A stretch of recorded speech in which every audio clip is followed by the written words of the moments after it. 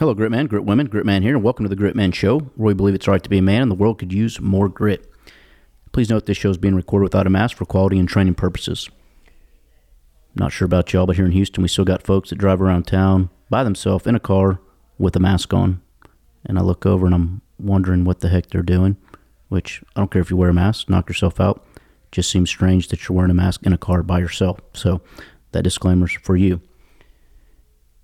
Welcome to this episode, and thank you for listening. If you've listened to some of our previous episodes, you're starting to maybe understand what the show's about and what we stand for. If you haven't, episode 1 kind of gives a little backstory, but my nickname's the Grit Man, and I've created the show, but it's not about me. It's about developing grit and spreading grit and creating more men of grit and collectively being the grit men and growing our herd. And when we talk about grit, we're talking about resiliency and fortitude and toughness and mettle and hustle and not complaining and figuring out a way to win, doing the best with your situation, just sucking it up. And I think we need more of that in the world. We need that being taught to our children in our schools, and we need to represent that in our businesses as well. So today's guest is Ronnie Van Clark, and I was introduced to him and didn't know much about his story, and man, it's an amazing story and one you have to hear to believe. And I met with him earlier this week, and he said some things that just got me thinking, and he talked about Christmas, and you'll hear him talk about Christmas at the end of this interview, and it made me realize that I've overlooked a lot of things about Christmas. And after that, later this week, I'm going to transition here. I went to the First Baptist Christmas program that my little sister's in and went to support her. As I sat there, I started daydreaming, realized this is going to be my 40th Christmas, and somehow the commercialization and pageantry has gotten in the way of the grit. And let me explain. It's a gritty story. And I thought about how now we have Santa Claus and elves and reindeer with red noses and singing snowman. That's a long way from a little baby in a manger. And common people that walked 90 miles and had the responsibility and took responsibility and probably faced ridicule and shame. And I'm sure they were tired, and I'm sure they wanted to quit and they wanted to complain, but they kept going. And so this Christmas, I'm going to focus on the grit principles and find the grit in the story. And I got to thinking there's a couple of parts of the story that are missing. I've never seen a transcript of when Joseph and Mary discussed how Mary was pregnant without his child. How did Mary tell him? Did she tell him right away? Did she wait a few weeks?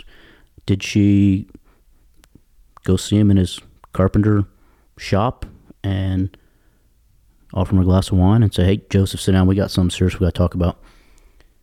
You're going to need to go ahead and drink a little wine first. But I'm pregnant, and it's not your baby. And but don't worry, it's God's." I wonder how he reacted to that. I can only imagine. I bet he was confused, probably mad. Maybe he started feeling sorry for himself, and poor Joseph can't catch a break. I got supply chain issues, can't get my cabinets made. I don't got any power tools, and now I got my fiance that's pregnant with another dude's baby. I don't know if that's how it happened, but maybe. And I bet he was mad. Maybe he was going to leave her. But God sent an angel in his dream. And as I'm sitting there thinking about this, I'm like, I don't think he sent white-robed, flappy wing, nice angel.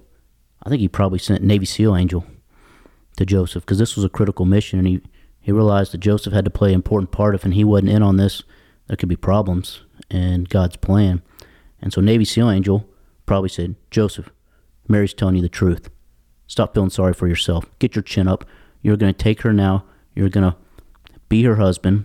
You're going to love her. You're going to go to Bethlehem, and you're going to be a dad.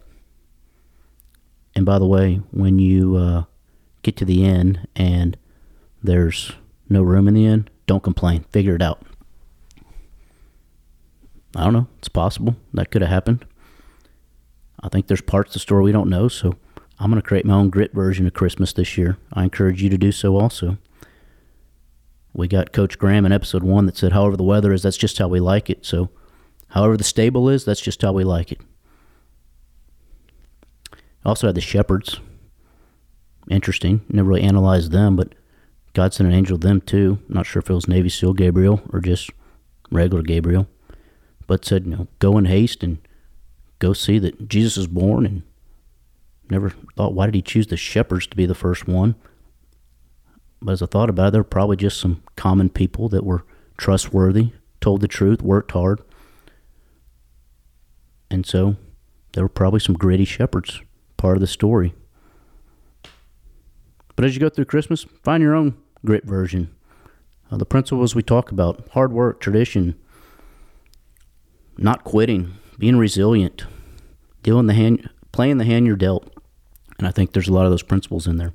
I'd like to take a moment now to recognize our sponsor of this show. Really excited to have a sponsor come on board, Pumps of Houston. If you're in the wastewater or water or stormwater business, you're an engineer or a plumber or a contractor, get to know Pumps of Houston. Company's been around over 60 years. They're a grit company. They stand for the things we talk about: treating people right, taking care of their employees. If there's a problem, let's address it. They're just a good company, and we're glad to have them sponsor this show, Pumps of Houston. Thank you. All right, our guest is Ronnie Van Clark, and I sat down with him, and man, it's a powerful interview. I think you're going to like it. There's a lot in here. You may need to just hit pause sometime and write a few of his sayings down.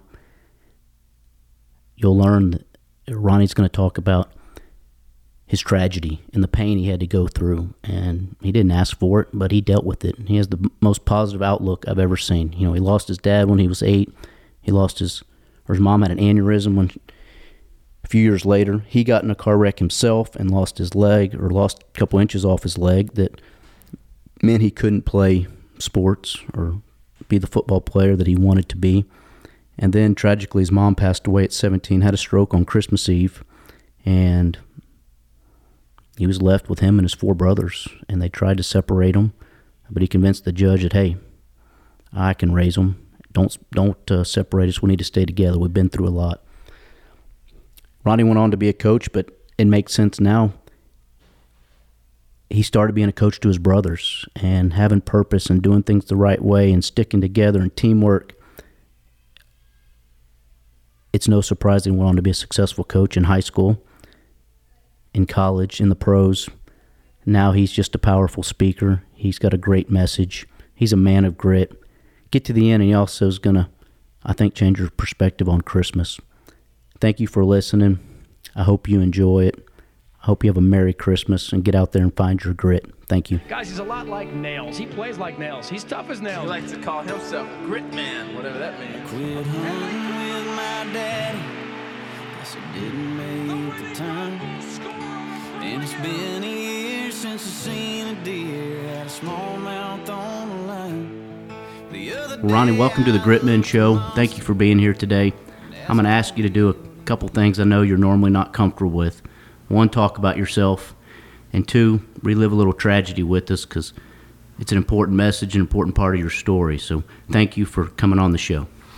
Chris, thank you for having me. I'm excited to be here. I hope that my message is going to be something that people can find great value in, and then share with other people, and everybody becomes stronger and better because of it. But thank you for having me. Well, let's go back to the beginning. You were raised in a small Texas town.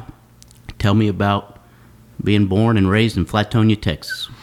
Well, thank you, Chris, and I will start that. I want to do a deal that I do with when I do a lot of these talks, and that is a little deal I talk to everybody about starting the day. One of the things I tell people about is making sure that you have a purpose to live for, a self to live with, and a faith to live by. And of course, faith is belief without proof. But I always start in saying, when you wake up in the day, make sure that you start it with some kind of, again, what's your purpose? And one of the things I like to use a little deal, and that is, this is the beginning of a new day. God has given us this day to do with as we will. Today's extremely important, for we're exchanging the whole day of our life for it. When tomorrow comes, this day will be gone forever, leaving in its place that which we traded. We want it to be gain, not lost, good, not evil, success, not failure. We don't ever want to regret the price we paid for it, because the future is a a whole string of nows. And I think what that does is bring people together. And again, that's one of the messages I want to expand on here is have a purpose, and make, when you say, ask yourself if you have a purpose, you're forcing yourself to reflect. You're forcing yourself to say, okay, what am I doing? What is my goal today? What am I looking forward to? And that's why I say self to live with. Again, it's one of those things that again, we'll talk about a little bit more in the program. But like I said, one of the things, again, I had a unique upbringing. One of the things I always like to make sure that this comes out of it is don't ever use the word problem in your vocabulary. Insert the word challenge. I'm very blessed to be in coaching world and been around athletes, and everybody, when you hear challenge, it's kind of like the old deal. Everybody thinks they can play basketball. I don't care who they are, but if you got to take them out on the court, they think they can play. Well, they probably can't, but you've challenged them, and that's the key. If your alarm doesn't go off, it was a challenge. If you didn't go out on a test, that's a challenge. How's things going in your company right now? How are your employees' morale? What's happening with you? What are your challenges right now? And then how are you going to be a leader and help them get better? And I was blessed to be a coach. And one thing I learned about leadership, and again, maybe through my plight of growing up, is when you're a leader, you're a servant.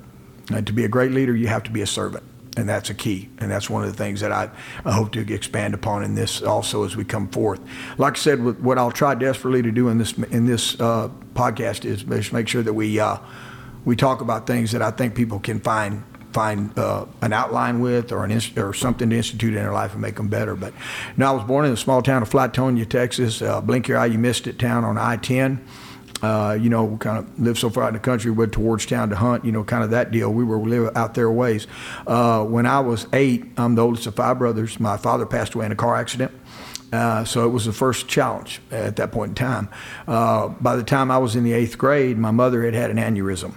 And at that time, she lost her speech and a lot of her mobility, and she was challenged in many different ways. But she was here she was with 5 young sons, and we were moving forward. That summer, I wound up being in a car accident and broke my ankle. To date, I've had 23 different surgeries on this ankle. But I still, as I smile like a butcher's dog, I still have the ankle. And so, again, blessed. And I think that's what the biggest thing everybody's got to look at is, what are the positives? What are the good things that are happening to you? And don't accentuate on negatives, But then we move forward, and my mom's going through, just her challenges, and we're going as young people growing up. The city of Flatonia embraced us. We were lucky. My mom, when we were very young, would have us. We were Catholic. We had to go to church almost every day, and we were altar boys and all that. And what a kind of an irony thing was, she got upset with me, my mom, when I wouldn't go be a reader in church. And I said, I just don't want to be in front of people. Later, not knowing that I was going to wind up being in front of people for the rest of my life. And it's just, you want to tell people, you never know what's in store for you. And again, but keep having faith. It's the adage I talk about. I don't know what the future holds, but I know who holds the future. So keep strong belief and, keep faith in God, and then keep faith in yourself and then people around you, and make sure, again, you're associating yourself with the right people. And that's a huge part of your success. But my mom then wound up she wound up dying Christmas Eve night, my senior year. And I was 17 at the time. Of course, my brothers are all younger. So there was a big challenge. And at that point in time, we were destined to probably be pulled apart, sent different ways. I turned 18 in January of that next, obviously less than a month later. And we were blessed with a gentleman named Dan Beck in LaGrange, was the county judge. And he said, look, what we'll try to do is keep everybody together. Ronnie, being the oldest, can take some of the guardianship, but my grandmother, who was in town, would be part of it, and another lady named Annie Jo Krisky would be part of it. And so we had mentors, or people that were older. My aunt lived in Schulenburg, and my grandmother lived in town. So we started our journey at that point in time. And biggest thing then was, as I've said many times over, I didn't raise my brothers, we raised each other. But the thing I did do was make sound decisions, make smart decisions.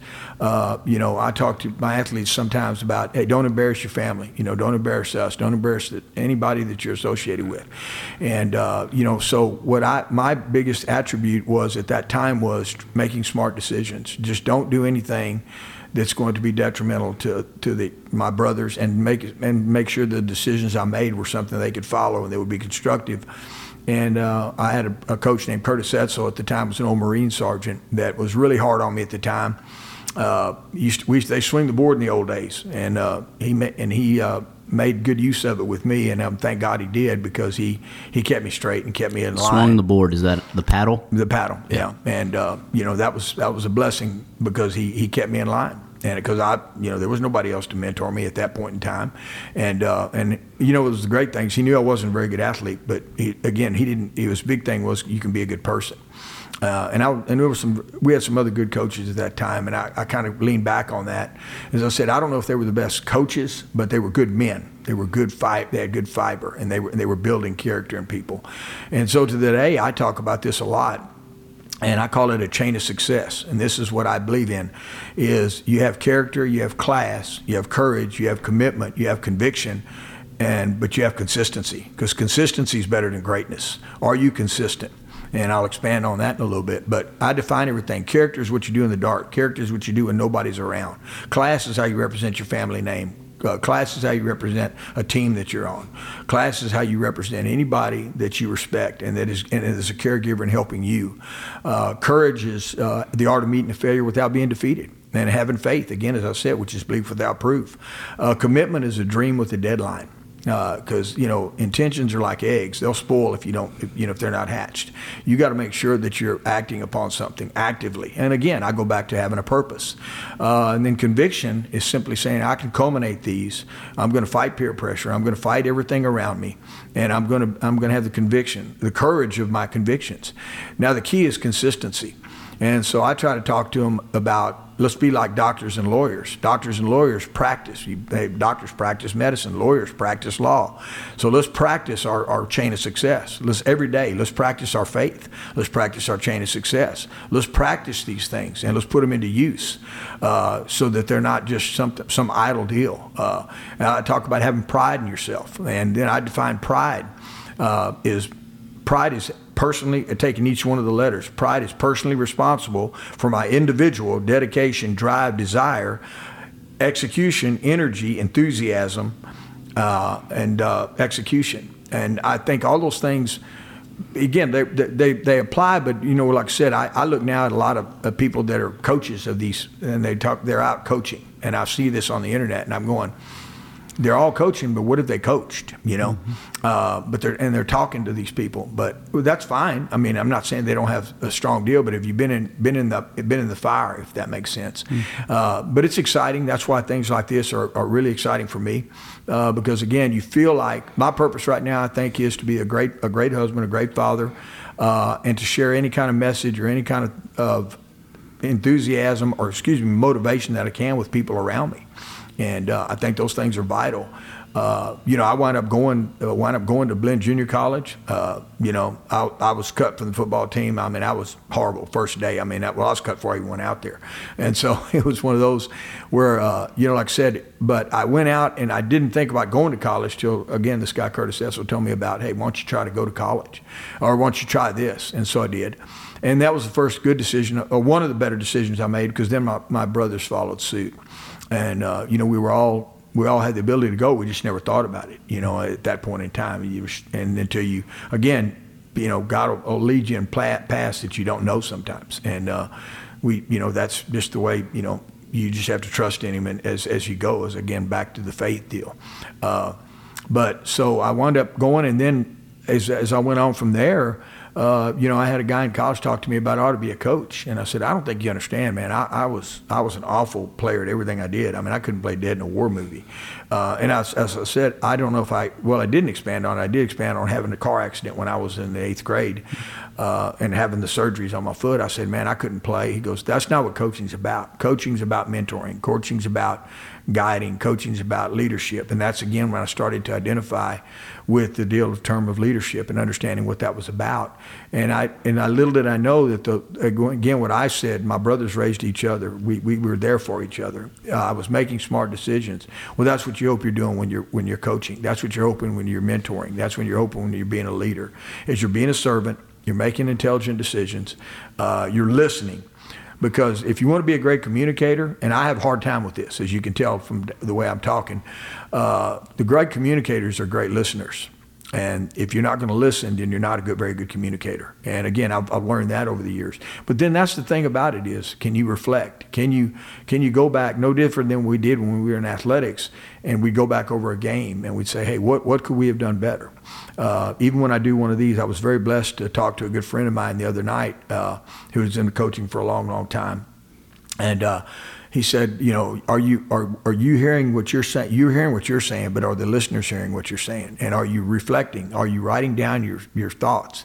Are you thinking about what you're saying? And I said, well, I've done this a long time. He goes, it doesn't mean necessarily you're doing it the correct way and you're getting the message across. And so I think one of the things I've been guilty of is, number one, talking fast, but maybe talking and trying to get too much message into something. But like I said, that was kind of the deal that got me started into coaching. And that's the challenges of the beginning, I guess you would say. We'll go back with me a little to your childhood. And after Dad passed away, and then Mom had the aneurysm, did you start working? Did you and your brothers get jobs? And then as you got older, I imagine you took work whatever you could get, and that was what you had to do to provide and take care of your brothers. There was no doubt. We passed jobs down. The city of Flatonia, again, wrapped us around, their arms around us. They really did. One of the jobs I started out with and was handed down to everybody is we would get up early in the morning. You got up at 5:30 because we'd go to mass at 6:30, and you carry out the trash and sweep out the post office. And that was an easy job, or that was one of the jobs that was given to us. Obviously when people needed hay hauled or fences built or somebody, well, let's call the Vin Clark boys. There's a tribe of them. Let's get them all out here. And then I wound up working at a place called Grumpy's Restaurant, which was a 24-hour truck stop there, and a couple of my brothers wound up working there. The owner of that was Mr. Joe Grive. He employed us at that time. He employed all my brothers and I in different jobs. We were very blessed. Like I said, the people engulfed us. There were people bringing meals to the house for us. There were people that were doing multitudes of things to help us out. So and again, all we had to do was just make sure that we were doing the right thing. That we were trying to again live by what I call now my chain of success, and that was handling yourself with pride and having character and having class, and of course when adversity hit, having courage, and then have the commitment to saying, hey, we've got to do the right thing. And then, like I say, conviction is of making sure, again, that you're doing everything you can. And that's really in respect for the people that are extending their hand to you and helping you. Mm-hmm. And that's what you hope young people are doing now, and understanding that teachers are giving of themselves to help you. Coaches, teachers. There's many people that are trying to help you. Are you extending them that respect that they're due? But yeah, we worked our way through, just like a lot of people do. Again, back in I always talk about in the day, but people worked harder a lot back then, and we did. You didn't expect. You thought you've got to earn it, Mm-hmm. And so. Well, what happened? So you went to Belen Junior College for 1 or 2 years? 1 year. Okay, and then you transferred and went to Texas State in San Marcos. Yes. Your brothers were still at home, you being the oldest. Right. Who cared after them, or did you come home on the weekends? How did that work? Well, I came home on the weekends, but again, as I'd said before, everybody became pretty self-sufficient. Everybody started to learn that there wasn't anybody to lean on, if you know what I mean. Again, we worked hard to keep the lights on. Worked hard to, my grandmother passed away. I guess it was about 2 years after my mom, and then my aunt, who was raising her own family in Schulenburg, was there, but that we were still allowed to stay together because, again, we were being watched, obviously, and hey, this is working. They're doing a good job. They're not putting, and like I said, if we were doing the right things, people were helping us, But each time, again, I would come back, but I was actually coming back to work, if you know what I mean, to work at the truck stop and work there. I did a lot of jobs in college, like a lot of guys did. One of the big things that I did, the hardest work I ever did was. You roofed houses, but the reason that worked out a lot was because you worked kind of early in the morning and late in the evening, and then you could still go to class. And then you just set a tone. Everybody expected. Like I said, you made good decisions, and your brothers kind of followed suit and said, "Hey, we've all got to do our part, to make sure that we stay together." And that I kind of described it like being like ants. Where one is, everybody's got to be, and you got to rally together. And there's going to be challenges, And like I said, so much of this stuff. At that time, I didn't even know what was happening until, again, when it started to apply to me getting into coaching and things. It just made sense. It really did. And you talk to your team about that, and just there's a part of having a chemistry and a communication. And again, like I said, that hard part of communication is listening, and that's always been a challenge for me, you know. But I don't know. It worked out in a lot of good ways for us, though. Your dad passed away when you were 8. Did you have a grandfather or an uncle or a buddy's dad that was an important male influence in your life? I did. My grandfather, my dad's dad, he passed away when I was 13, as I remember. I remember he was really something, a gentleman, but he had told me something one time that he said, you know, you're going to be blessed at the end of your life if you have 5 friends. You have 4 brothers, but that don't mean they're going to be your friends. He said, you've got to earn friendship. You have to earn respect. He used to talk, I think about him almost daily, because he goes, there's going to come a time when y'all pay for water. I think about it now as we buy water in the stores. He was an old man. Again, I was 13 at that time. And then he talked to me about the biggest thing was, he said, you know, you go to church. He said, everybody gets dressed up, but he said something, and he said, best thing you can do is treat people like you want to be treated. And I've used that. I've always said that's a key to success. You know, you won't lie to them. You won't steal from them. You know, if you think about it, and you know, and then live your life. You know, don't worry about what they're doing. You know, take care of your business, and all these things. There's little cliches that you hear, but again, here's the thing: you're hearing them, but are you applying them?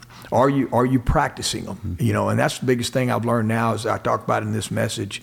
You know, consistency being better than greatness. You've got some principles. You've got some guidelines. Are you practicing them? Are you living by them? Are you living your faith, or is it something you do on Sundays? You know, and I use the analogy so people can put it together. That's what lawyers do. They practice law. That's what doctors do. They practice medicine. That's what you should be doing, is practicing your faith and living it. Or other than that, I mean, that's what we did in athletics. There wasn't a day that goes by you didn't practice. There wasn't any time of the year that you weren't preparing. So that's what we should be doing in our lives, is preparing ourselves. And that's what I like to say. Hopefully I'm getting, as if I'm doing these talks, is hopefully I'm getting better at delivering a message. Hopefully I'm getting better at enlightening somebody, that giving them something that they can hang their hat on, something they can find some fiber in, you know, or just anything that you're talking about. I talk to young people now about, like I said, at that point in time, Curtis Etzel was a guy that he told me, he said, hey, look, if you're not man enough to be a leader for your brothers, you need to hit the bricks. And I thought, man, the audacity of this guy. But he said, no, you got to be a leader, and you got to go by example. And if you can't do it, then you need to step aside, and you start learning that, you know, about. And then a deal right now, like I said, have a purpose, have a faith to live by, have a self to live with. When you talk about that, one of the things I like to talk to people about is, with the boy you were, be proud of the man you are now. When you were 3, 4, 5, 6, 7, 8, looking at yourself now, would you want to emulate yourself after what you are now? And that's a reflective statement. It's talking about purpose. You know, with the boy you were, be proud of the man you are. And then my sons don't like this statement at all, because they heard it too many times, is how you do anything is how you do everything. You know, if I can't depend on you to do a small thing right, then I can't depend on you to do a big thing right. And how you do anything is how you do everything. And my sons hated that, because growing up, it was like, you're going to make your bed. You know, and if I find out you didn't make your bed, and, you know, I come home and you got my girlfriend's mad, well, it's going to be, you know, it's not going to work very well. And obviously I was talking about my wife, but it was, they wind up hearing a talk to a University of Texas, a military, one of these huge generals, you know, 4-star, 5-star, and he talked about in the military that the biggest thing they do was made their bed every day because you did something positive. And it was just funny how my sons looked at me and were kind of like, wow, Dad, that was something you were talking about since day one. And I said, yeah, it's always start your day, again, back with a purpose, and start with something positive, and accept the challenges that are going to be with it. One of the problems I think we have in America is people having kids and not raising them, or dads not being present in their lives. A lot of single moms. You were the exception, I believe, but you had every chance, you and your brothers, to get into drugs or to get on the wrong path. But somehow you made a choice to choose the right path. Where did that come from? And can you speak to maybe the issue I brought up about parenting. Yes, sir. I think at that time, again, my mom laid a foundation of faith. Like I said, we were going to church every day, as you know, and we were like, Mom, nobody else does this. Well, you know, it's kind of one of those things, you know, I'm not worried about, they're not eating at this table, you know, kind of deal. I used to tell my sons that. My sons would tell me certain, you know, hey, Dad, you know, there's certain disciplinary things you do with us that not everybody's doing. I said, yeah, you don't see any of them eating at this table either, do you, buddy? The biggest thing was, you know, is making tough decisions.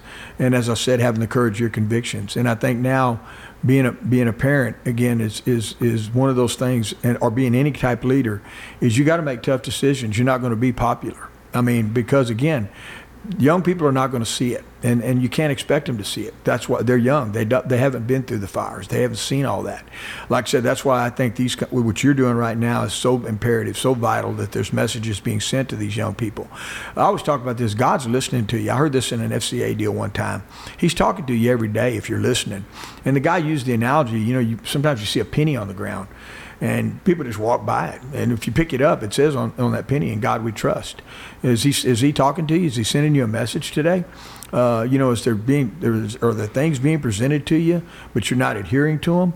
And like I said, I think right now the deal of the parenting, people look too much for what you know, why I can't instead of why I can. And then as a parent, well, you don't understand. I do understand. Here's the challenge. Here's the challenge we've got to meet. Now I keep using that word challenge, because they'll say, well, the problem is, no. There's not a problem. There's a challenge. And that challenge is, I'm going to have to be more organized. I'm going to have to be more structured. That's the way I define discipline. See, discipline is a negative word, and it can't be. Discipline is structure and organization, and the courage or conviction to live within it. Okay, define that for me, Coach. Okay, discipline is driving in your lane, stopping at a stop sign, stopping at a red light, not passing on a lane. You don't break those laws, do you? Well, no, but that's discipline. That's discipline, okay?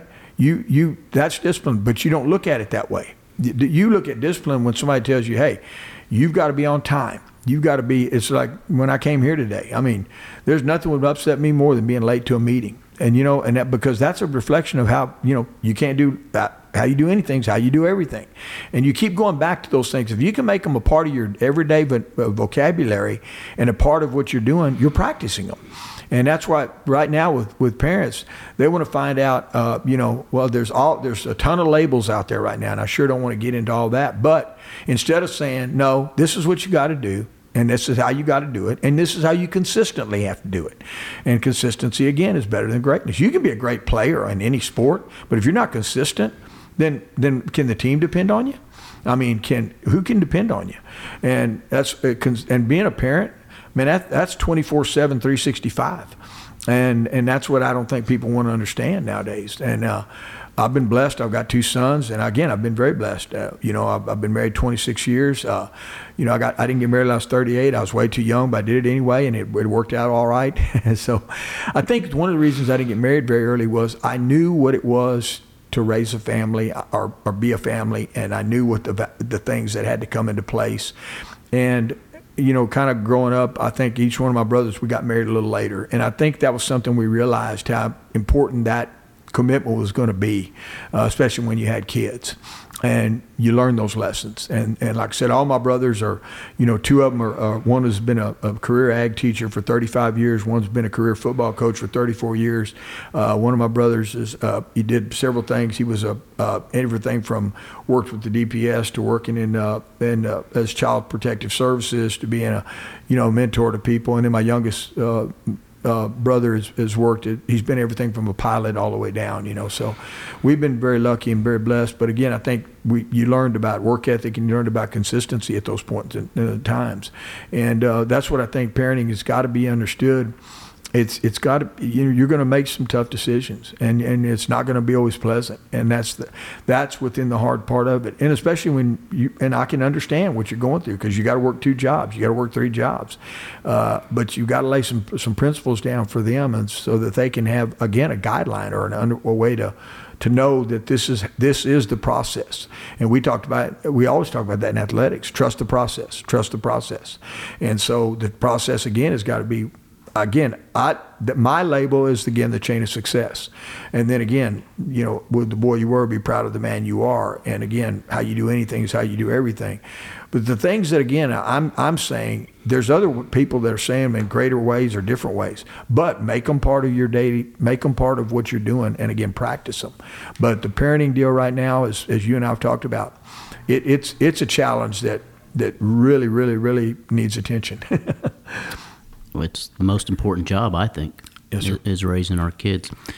In my research for this talk, I read a few articles on you, and one of the things that I read was that you hate the question, or used to hate the question, what's for dinner?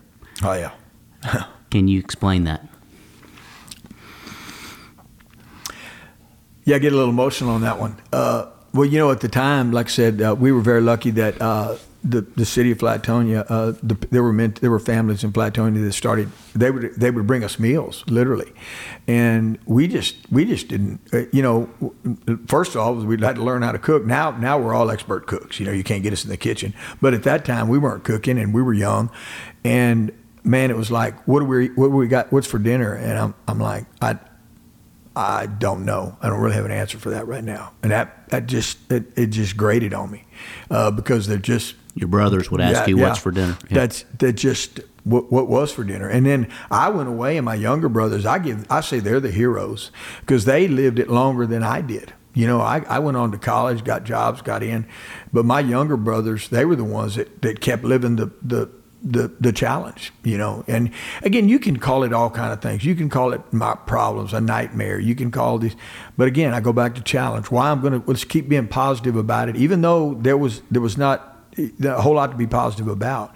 But yeah, that one is just because I knew there wasn't a whole lot. It was like Christmas, where you were sitting there and I did a deal when I was with the Buffalo Bills outside the lines, and they talked about Christmas. I said it was tough. It was tough in times because this was a holiday when everybody was giving and gifts were coming in, and I was like, and we all knew there wasn't anything coming in. There's no more than we had in November, October, September, August. I mean, it's a holiday month, but there's no more money. There's no more anything. So there ain't like there's going to be a whole lot of celebrating of gifts or giving, and at that time you're together, but you're working. I mean, your challenge is to do the best you can for yourself and the guys around you. You know what I mean? So, yeah, that always has to, been a striking, it's a touchy deal, I guess you would say, with me, there's no doubt. So after graduating from college, you got the opportunity to become a football coach. I believe your first job was being a junior high coach. Can you tell us about that? Yeah, I went to Hill Country Middle School in Westlake. I was very lucky at that time to be involved with a guy named Wally Freitag at Austin Reagan High School, and he offered me a job at Burnett Junior High. And I thought, wow, I'm going to be a high school coach, And then he said, so I went with a good friend of mine and a guy named. Today, a lot of people know this gentleman, Tim Buchanan, who's won state championship after state championship, and Mark Cunningham. And we went to Killeen. We were going to go to Killeen Ellison High School. And, we were going to be high school coaches with a guy named John Baseda. And, Tim wound up going, I think, being a junior high coach there in Killeen. And I wound up coming back, and Wally was trying to tell me, he said, he made some calls, and he said, what you need to understand is you're not going to circumvent this. You're going to start at the bottom. You're going to work your way up.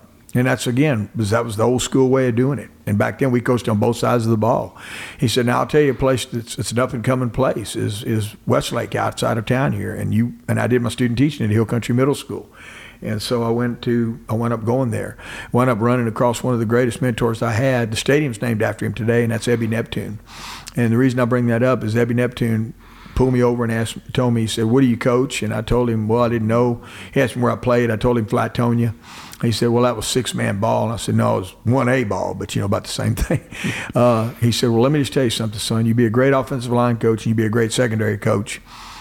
And he said, you'll always have a job. And greatest thing I ever, was told as a young coach. And then he said, you get back there with the gentleman in the back in the secondary, because we coached back there, and learn that part of the football, and you'll be great, and you can stick on the offensive line with me. Well, that secondary coach back in that day was Gary Joseph at Westlake High School back then when I started as a junior high coach, who's now, known all over because he's a great football coach, and he's a great mentor, and that was Gary's strength. And it's Gary at Katy High School now? Gary's at Katy. He has a brother who's the head coach at Aldine Westfield, Scott.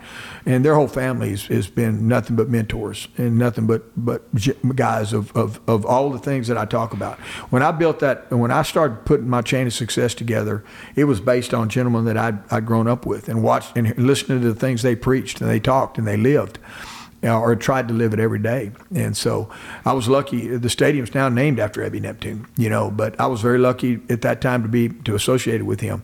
And then I wound up coming to Spring Branch here in Houston, which there is no more Spring Branch Bears or Spring Branch High School, and went on from there to a place called Westlake. But when I kind of was able to establish something, we would call it networking now, was when the Houston Gamblers were going on. I would kind of be out in that environment and meeting, some of the guys that, Coach Pardee was the head coach who I didn't have much association with, but met a lot of the guys on that staff, like John Jenkins, like Bob Young, like Jim Eddy, there was just a group of guys. And little did you know, maybe 4 years later, he'd wind up being the head coach at the University of Houston. And so I wound up coming and saying, hey, Coach, I'd like a chance to, be a college coach. And Coach Pardee said, I don't have nothing. And I said, well, nothing will do. And I said, can I get some clothes? And if I can get some clothes, I'm good. So I was there, then the defense coordinator at Killeen High School, because I'd left Marble Falls with the guy Bobby Etheridge who I'd been with. He was a great mentor to me, and I left a 5A job to come and work for nothing. Slept in my truck for the first 9 days, and it was pretty hot in August. That's in Houston? Here in Houston at the University of Houston. And then wound up, getting a key to get in. And from then on, you're good because you got a shower, you got everything you need, you sleep under the office table, and you can go from there. And I was very lucky then to meet, again, who knew what my future was going to be with a guy named Greg Williams, who I wound up later being the head coach of the Buffalo Bills and was a mentor of mine, or a friend mentor all the way down the line. And, we were two young coaches at that time. We didn't get along very good at first because he thought he was the best coach in America, and I knew I was the best coach in America, so I couldn't see how he was delusional, but it was one of those kind of things, again, as you get young and when you're young, and inspiring and going. But it was a blessing to get to be under Coach Pardee. And you talk about, again, a man that lived the chain of success and lived his faith, and that was Jack Pardee. So were you there during the good teams that U of H had with Andre Ware? I was a grad assistant of Coach helping Bob Young when Andre Ware won the Heisman Trophy. He was coaching the offensive line. Then Jack and Coach Pardee and Bob and all of them went on to the Oilers. Greg Williams went on to the Oilers. I stayed there. We wound up having a great football team. We just celebrated the anniversary of it about 2 weeks ago against Memphis, 10-1 team. And David Klinger, Jimmy Klinger, Clements, the quarterbacks go on and on. We were very blessed. We were winning a lot of games. The thing that year, we were 10-1. And if people don't remember, Colorado and Texas and Georgia Tech split the national title. And that was Colorado's infamous fifth play, if you remember. Georgia Tech, we're 10-1, but we're not even bowl eligible. And so, gosh, who knows at that time what we could have done. But I was very lucky, again, to hit it at a great time. I was under a guy named Bob Young. He wound up leaving me some great football players because let's don't kid anybody. You got to have guys play better than you can coach. I laughed. I interviewed with Bobby Bowden one time, and that was his first question. He goes, "What's the most important thing in college football?" I said, "Oh, it's recruiting, coach. They got to play better than I can coach." There ain't no two ways about that. And so, did he like your answer? Oh, he did. He thought I had a lot of enthusiasm. I have to tell you one story about Coach Bowden, who recently passed. I'm leaving the interview, and I said, "Coach Bowden," he said, "You have any questions for me?" And first of all, he asked me, he goes, "Are you comfortable?" I said, "Yeah, I'm fine." He goes, "I'm in a suit and tie." He goes, "Would you wear that to work?" I said, "No." And he said, "Well, dadgum, take it off." And boy, he was the best guy. Great interview. And I said, "Coach, you didn't ask me one question about football." Same thing. It was dadgum, son, don't you think I know how to read a newspaper? I said, yes, sir, I'm sure I do. I'm sure you do. He goes, well, every time I picked up the newspaper, University of Houston was running through people. Unless you lied on this resume, you were on that staff, so I think you know football. and just, you know, a good gentleman. And like I said, you can see why he had so much success because, that, you know, he was just he was easy to talk to. And again, it was I pictured him as, I didn't work for him, but, you know, I know the success he had. He was probably a good listener. I know he was a man of faith. And like I said, that was where I was blessed again with Coach Pardee. And I've been very blessed to be around a lot of good football coaches. And that's been another blessing for me through my whole career is, you know, God looks out for you. You know, he's got a plan. And you got to trust the plan.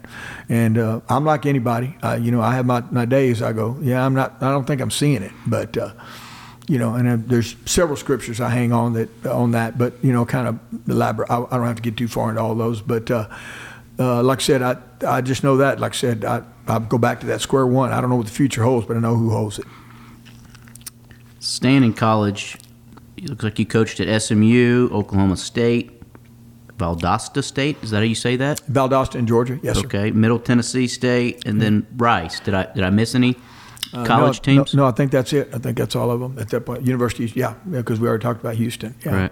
Right. Yeah, I went, and then I'd go back. You know, my safe haven in my fraternity is the high school coaches, and because I have a younger son who wants to get into coaching, and I said, son, I have no problem with that. And I said, you've seen it from a different light with me, you know, in different arenas, but I said, I want you to get your teaching certificate, and I want you to understand that if you really want to coach, that you really want to be a teacher, you really want to be a mentor, you really want to change lives, then, you know, you ought to be, high school is something you ought to be involved in.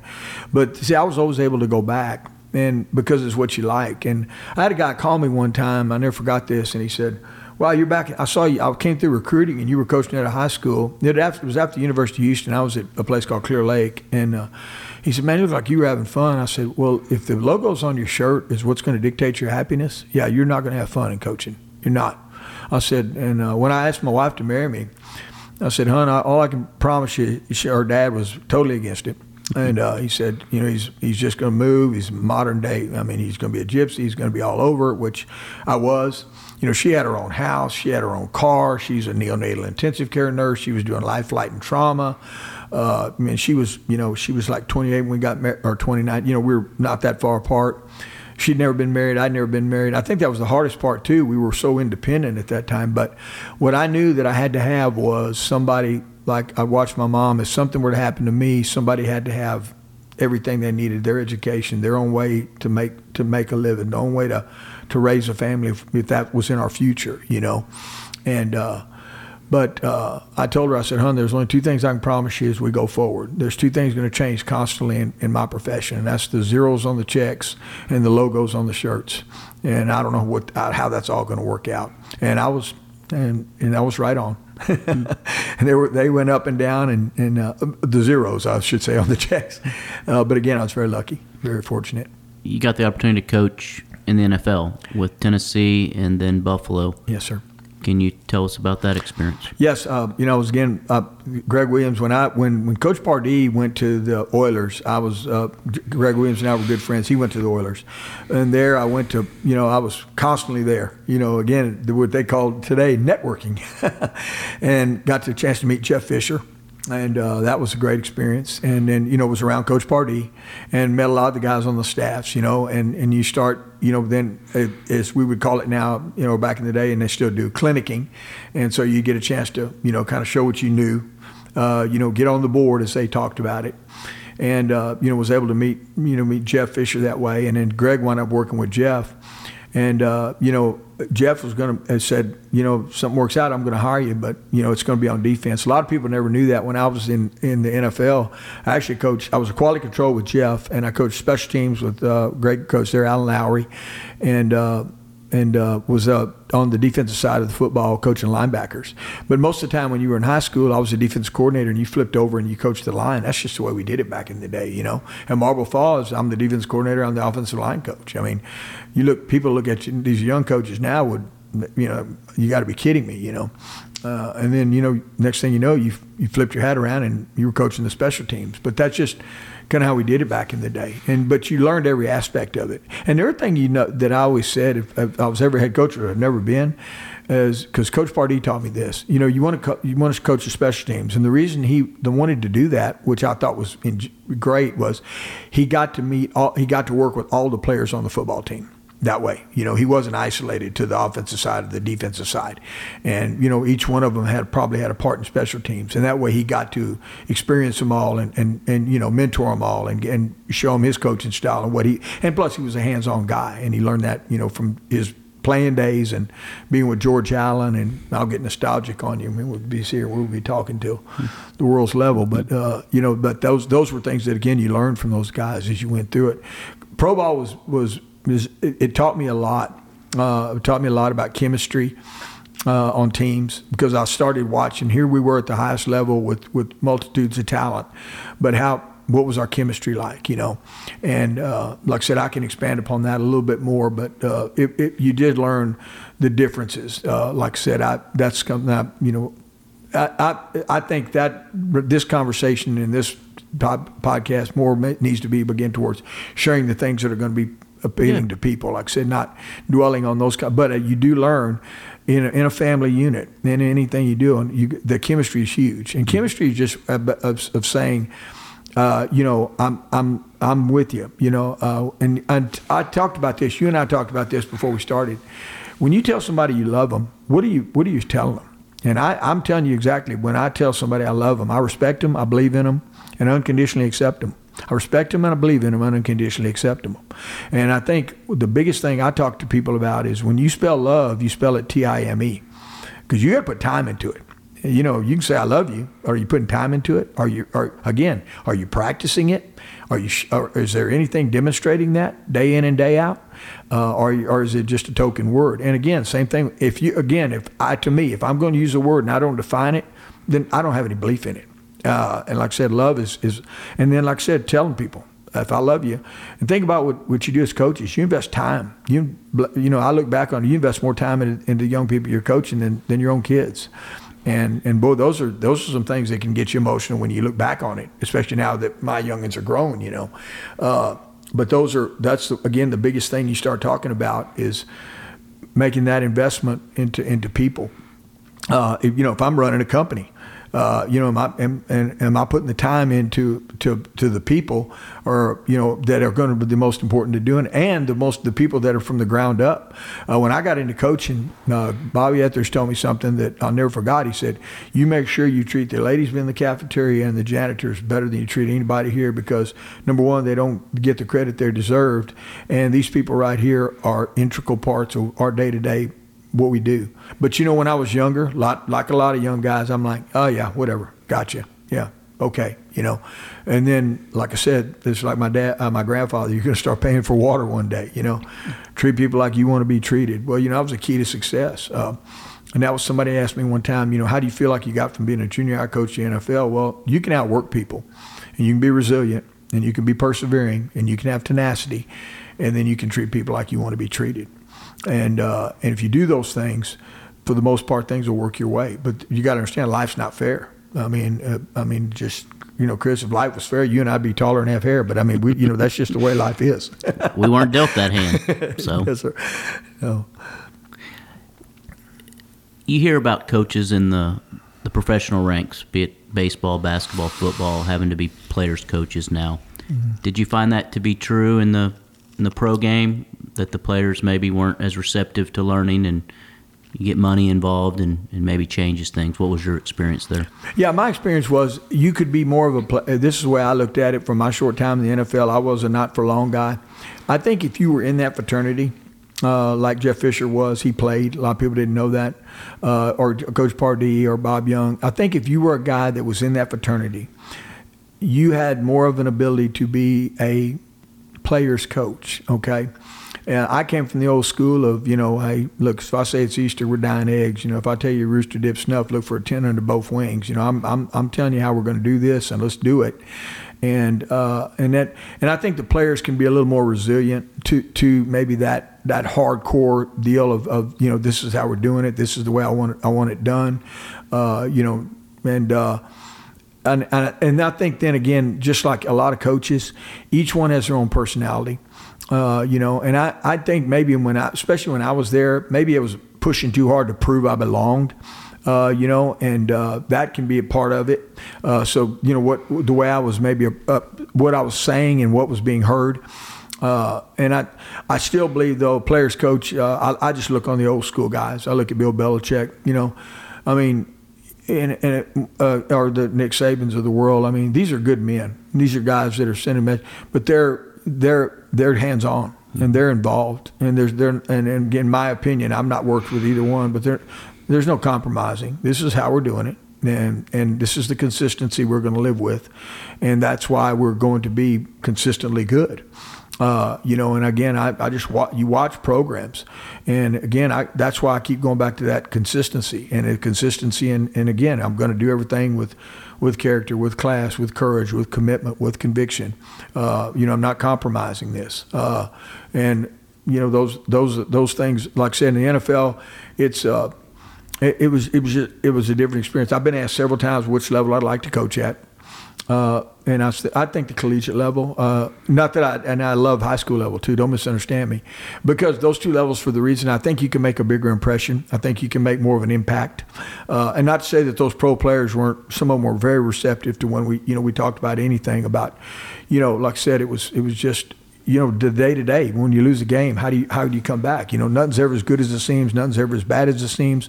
Somewhere in the middle, reality falls. And whatever the little things you were that you said to keep it vibrant, especially nowadays, because when you're coaching nowadays, these young people they've got so many outside. There's a lot of noise, and there's a lot of things.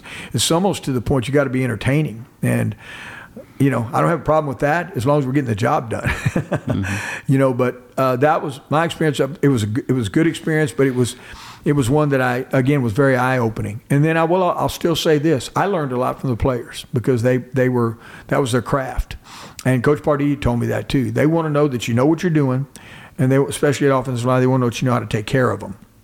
And that was something that Bob Young also told me too, because these were men, that were going. I mean, they're older and they were taking big hits, and they needed to know that you understood what they were going through and having some empathy for them and that kind of thing. So, again, very eye-opening, very blessed to have been in that environment. And like I said, just you try to, as you hope that everybody does, is try to take from every situation the most positives you can take. You can have a bad teacher and take something from it and say, okay, this is something that if I'm in charge, if I'm leading people, if I'm running a company, if I'm a parent, these are some things I don't think is going to work, because they didn't work for me, And a lot of them I go back to is, am I being a good listener? What are some things that concerns you about America's youth today? I think you're going to hear this a lot, and I'm stealing a phrase probably, is the just deal of, they just feel like, okay, what's in it for me? Kind of deal, and not what have I earned? Where am I? What do I got to do to get to this goal? What sacrifices do I have to make? How much time do I got to put in? What do I got to give? How can I make the people around me better? Without putting my name on the social media, and saying, hey, this is me. If I'm doing what I'm supposed to, then they'll know who I am. And I guess let's steal the word entitlement. And it's tough because, again, and right now, like I said, in college football, there's now the deal about endorsements and all that. Okay, I don't want to get too far into that, but, we're still part of a team. And I think that's hard to control chemistry with, well, so-and-so's getting this, so-and-so's getting that. I think there's positives in it, but I don't know overall how it culminates into saying, hey, it's us, it's we. We're the unit here. Let's commit to each one another when there's a different deal set for guys who are more talented or more blessed to be in a different situation or a different environment, because we all become part of our environment wherever we're at, and so it's I guess I'm going to use that entitlement term that's concerning, and how we turn that, I'm not sure. I think you just keep doing what you're, like I say, gentlemen like yourself are doing. I've been very blessed to be on some of these, and that's you go out and you say, okay, here's a guy that did some things that wasn't talented, that wasn't given a whole lot. Okay, that's okay. But now, how do you meet the challenges? And that's what you hope this reaches to a lot of young people, or this reaches to somebody that's starting a company or running a company or in a marriage that's having a tough situation, and kind of sitting back and saying, hey, am I actually listening here? Am I trying to see this from another light? Like I'm saying when I deliver this message, am I talking, or am I trying to hear myself give a message and try to get something established? And I think that's the hardest thing to get young people to do right now, because bless their hearts, it's just hard to get them to almost look you in the eye and talk and have a conversation nowadays. It's just that's a huge challenge. There's some cliches or some sayings like "don't sweat the small stuff" or focus on real things. What would that mean to you? Perfect. And you've heard it a lot. Jim Wacker, do your best, don't sweat the rest. Winning will take care of itself. I always say when those guys make those statements and they keep be resounding and they keep coming back. Like I said, that's what you really hope comes out of some of these talks. Like I said, is you go, God, just can't get over the guy. Keeps going back to his chain of success, or how you do anything, or how you do everything, or faith to live by, self to live with, purpose to live for. Well, I always established this. You better have a foundation, and if you're changing that foundation, did you believe in the initial one that you said? That doesn't mean you don't come back every season with a new mantra or a new way of attacking it, but the foundation still better be the same. And that's, again, a faith to live by, self to live with, purpose to live for. Okay, well, how are we defining those? Well, I've already said faith is belief without proof. And then how am I going to do that? Well, I'm going to do it through my chain of success about character and class and courage, commitment, conviction, and I'm going to be consistent, and I'm going to communicate. Like I said, the biggest thing, if people are listening to this, they go, wow, the guy's going to say that 1,800 times. Yes, I am, because you need to come away from this. And if you spent your time listening to this, because time, what did I say how important time is? Time is, you're investing time, which is the biggest thing. I mean, there's a poem about that. It's only just a minute, only 60 seconds in it. Forced upon me, can't refuse it. Didn't seek it, didn't choose it, but it'll give account if I abuse it. Time's valuable. And if somebody's investing their time and you're sharing something with you, then, man, adhere to it and understand it, and understand what they're sacrificing to do that for you, because those kind of things are huge. And like you said, focus, man. I mean, that's one of the things that, God, you hear a ton in coaching. I mean, but again, are you trying to are you being fundamentally sound? And I kind of define focus a little bit. And focus is the F of being of fundamentals. Fundamentals on the deal. U is being unselfish. And C is my chain of success. And O is opportunity. And then the S was kind of like success, and define and focus. All those things that are going to be involved for focus to be a major part of it, But you said something to me yesterday when we were visiting about how coaching is the only profession where experience seems to go against you. Yeah. What do you mean by that? I guess right now I'm at a point where when I got How old out, are you now, Ronnie? I'm 62. Okay. I'll be a young 63 in January. And it's funny when you start to look at jobs, now, and you come up and you start saying, hey, I'd like to get back into it. I've been very blessed. I've been in the NFL. I've been in the CFL. I've been in a multitude of colleges at different levels, I've been at high school. I've been at junior high. And they go, okay, coach, that's good. Now we need to go find somebody younger we need to find that's my opinion now, right now, is it's almost an adversity. Instead of saying, boy, this guy's got knowledge, this guy's got experience, this guy's got insight, this guy's got understanding, this guy's been through many wars, what can he bring to us? What are the things that guys that are starting out, just not because they're not intelligent, not because they're not going to be fantastic coaches, but just outside of the fact they can do a computer better than I can. What are they actually going to bring to these young people? Man, how are they going to bring a chemistry to this team? How are they going to bring a consistency to this team? How are we going to teach them the things that are going to make us great inside and out? And I feel right now in coaching to an extent, if you're an older guy, it's like, okay, you're a dinosaur. We're moving on, because we've got these guys now that are coaching. They are. But that's just it. They're coaching. Again, I go back to, is there experience there? Is there knowledge there? Is there insight there? Is there understanding there? Is there experiences that they can share? Is there ways they can enlighten these young people to saying, hey, what it is to be in an adverse situation? What it is to overcome. When we were at Rice, with Coach Bailiff, we had a great run, and I don't mind saying it on this podcast. We did things there that they'll never do again. And I'm on record, so anybody that wants to challenge me on that, that's fine. It's okay. I got in trouble because I said that about their baseball team and too. So it's those, but again, we were very blessed, and things worked out tremendously for us there. And like I said, we'll go, but again, you look at it now, and of all the things that God put eyes in front of your head instead of back. Look where you're going, not where you've been. But I've been very blessed to be in a lot of situations, and it's like doing these things right now. That's where I'm looking for to say this is my next purpose. All right, keep enlightening people, keep sharing the message. I had a guy tell me, Calvin Miller, when I was at Oklahoma State. I grew up Catholic, and I had a Bible on my desk, and he said, man, you need to. He said, God's calling you, but you're not listening. And I said, well, Calvin, I don't know what he goes. Well, you know a multitude of, man, I listened to you and tell you got poems, you talk about all these phrases. He goes, you need to get in this book because God's asking you to share this book. And I said, yeah, it's neat. And it was a Bible, had my name in gold on it, and I'd got it from a bowl game, coaching in the Blue Gray All-Star game years back. And I never forgot that. And he said, I said, yeah. And, he said, I don't even think you've opened it. And I think he was right. And he said, I want you to flip to a deal in there. And I think it was that time, I want to say it was Matthew 6:9, 6:10. Don't quote me on this. But the bottom line, I flipped to it, and it was the Lord's Prayer. He said, see, you knew a little more of this than you thought you did. So I just remember this conversation with Calvin. Again, a great mentor at that time. Still to this day, he is. He's a deacon, and he was so good for young people when at Oklahoma State with him.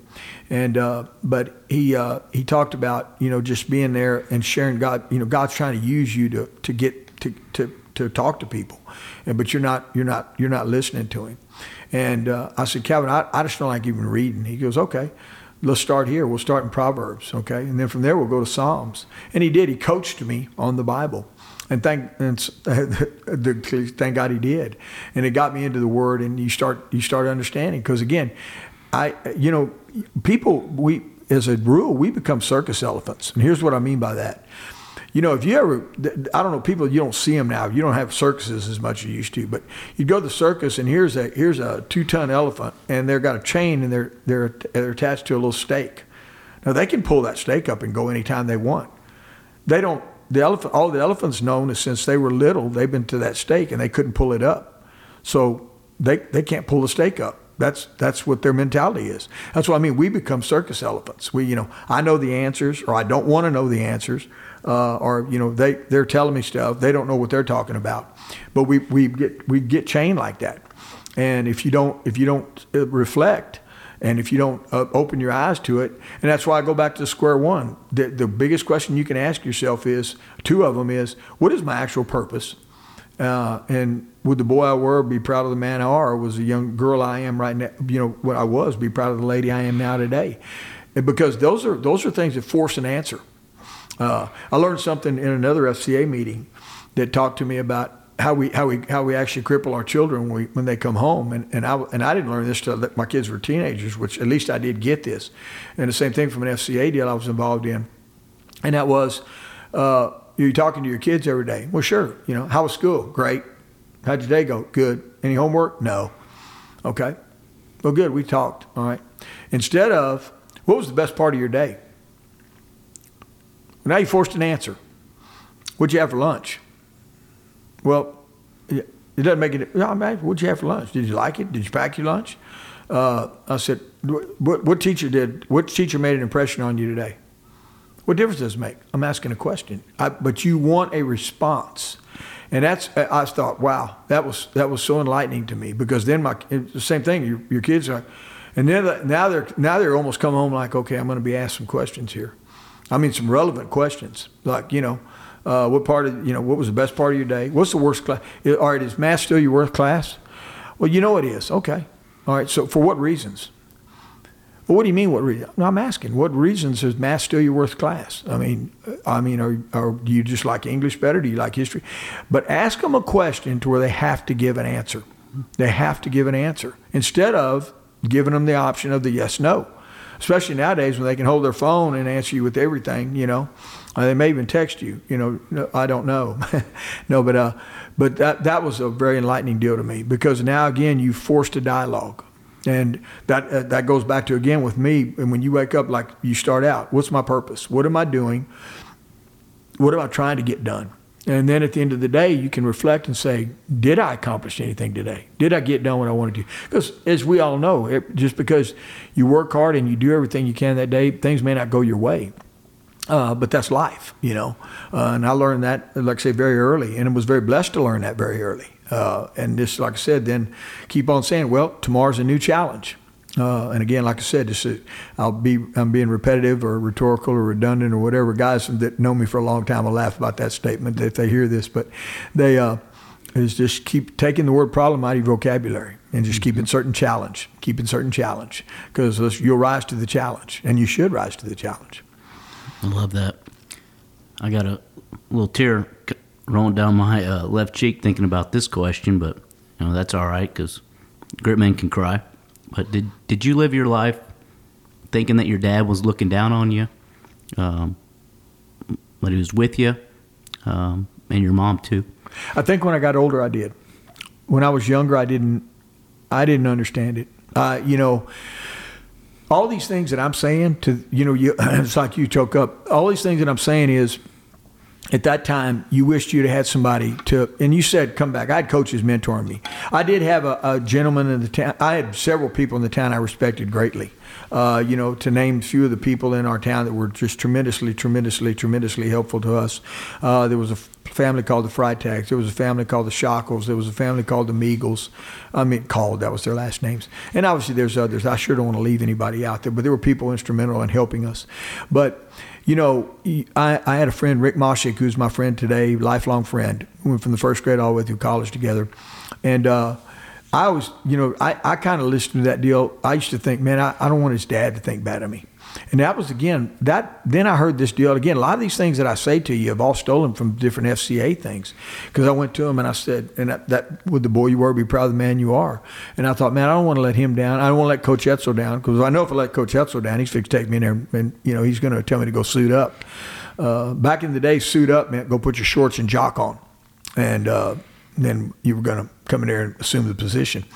And sure didn't want to let him down. But as I got older, then I started to understand that, again, the faith was starting to come into play. Now, man, there's only one way that you're going to survive this, and that is keeping a faith and just through understanding that.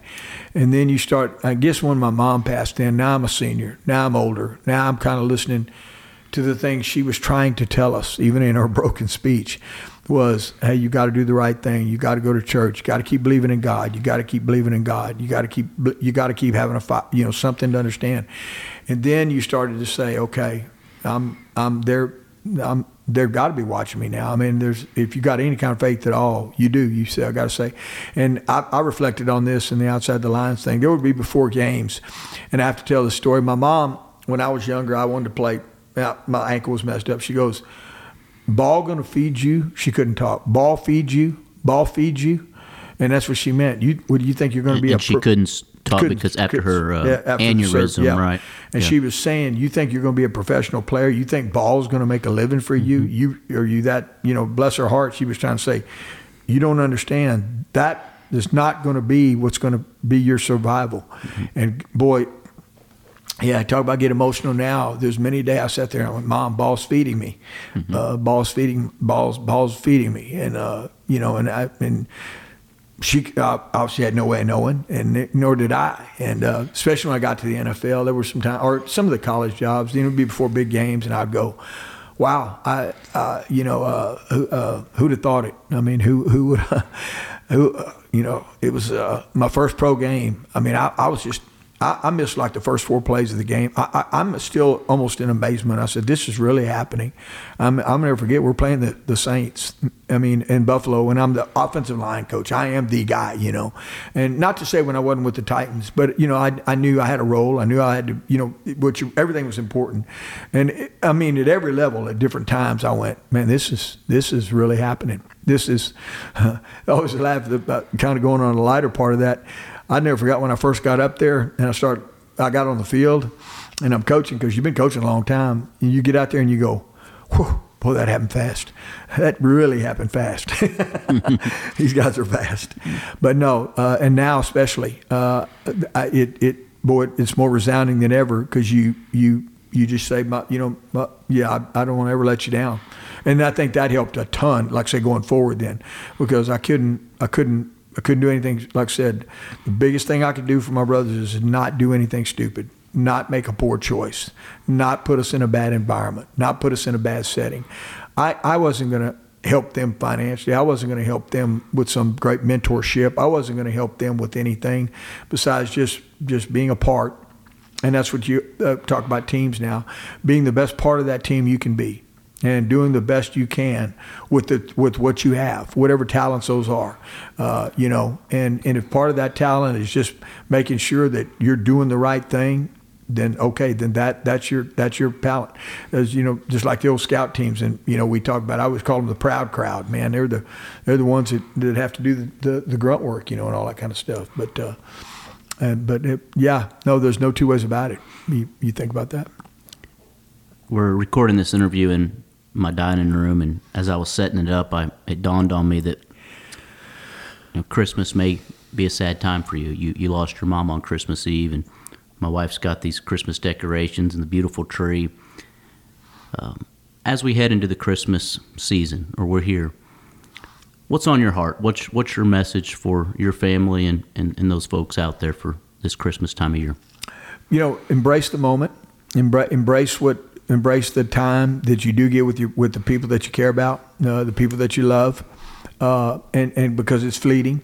Again, as I told you, my purpose right now is when I wake up, because I'm working as I do real estate right now, and I do some other things, and I do some motivational speaking things.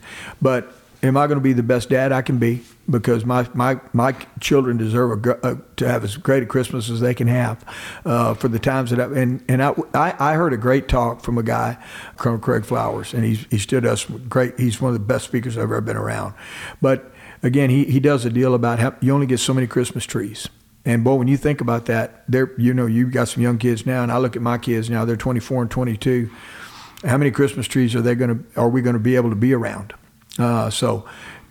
Embrace that time with them, and then try to make it because it can be tense, again, like I grew up with, and maybe there's not a whole lot more in the house, but can you share? Can you talk? Can you break down conversation?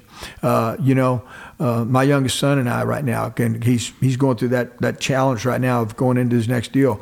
And I got to be very smart about how I talk to him, how I mentor him, how I give him insight, because again, it's a touching time for him right now, because he's making some big decisions. And I know that, and you want to mentor him, you want to guide him.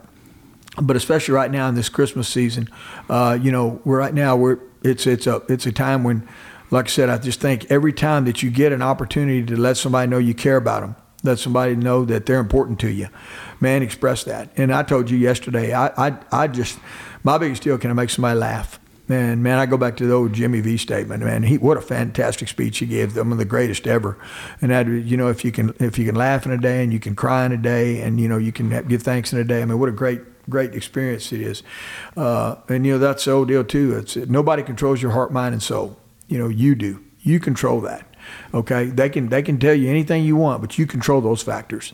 So you can control, the deals about how exuberant you are, how excited you are, how enthusiastic you are. How well. Again, we go back to coaching. How well you execute. Well, what's execution? Like I said again, am I saying I love you, or am I writing it on a note, or am I demonstrating that I love you? Am I saying, hey, you know what?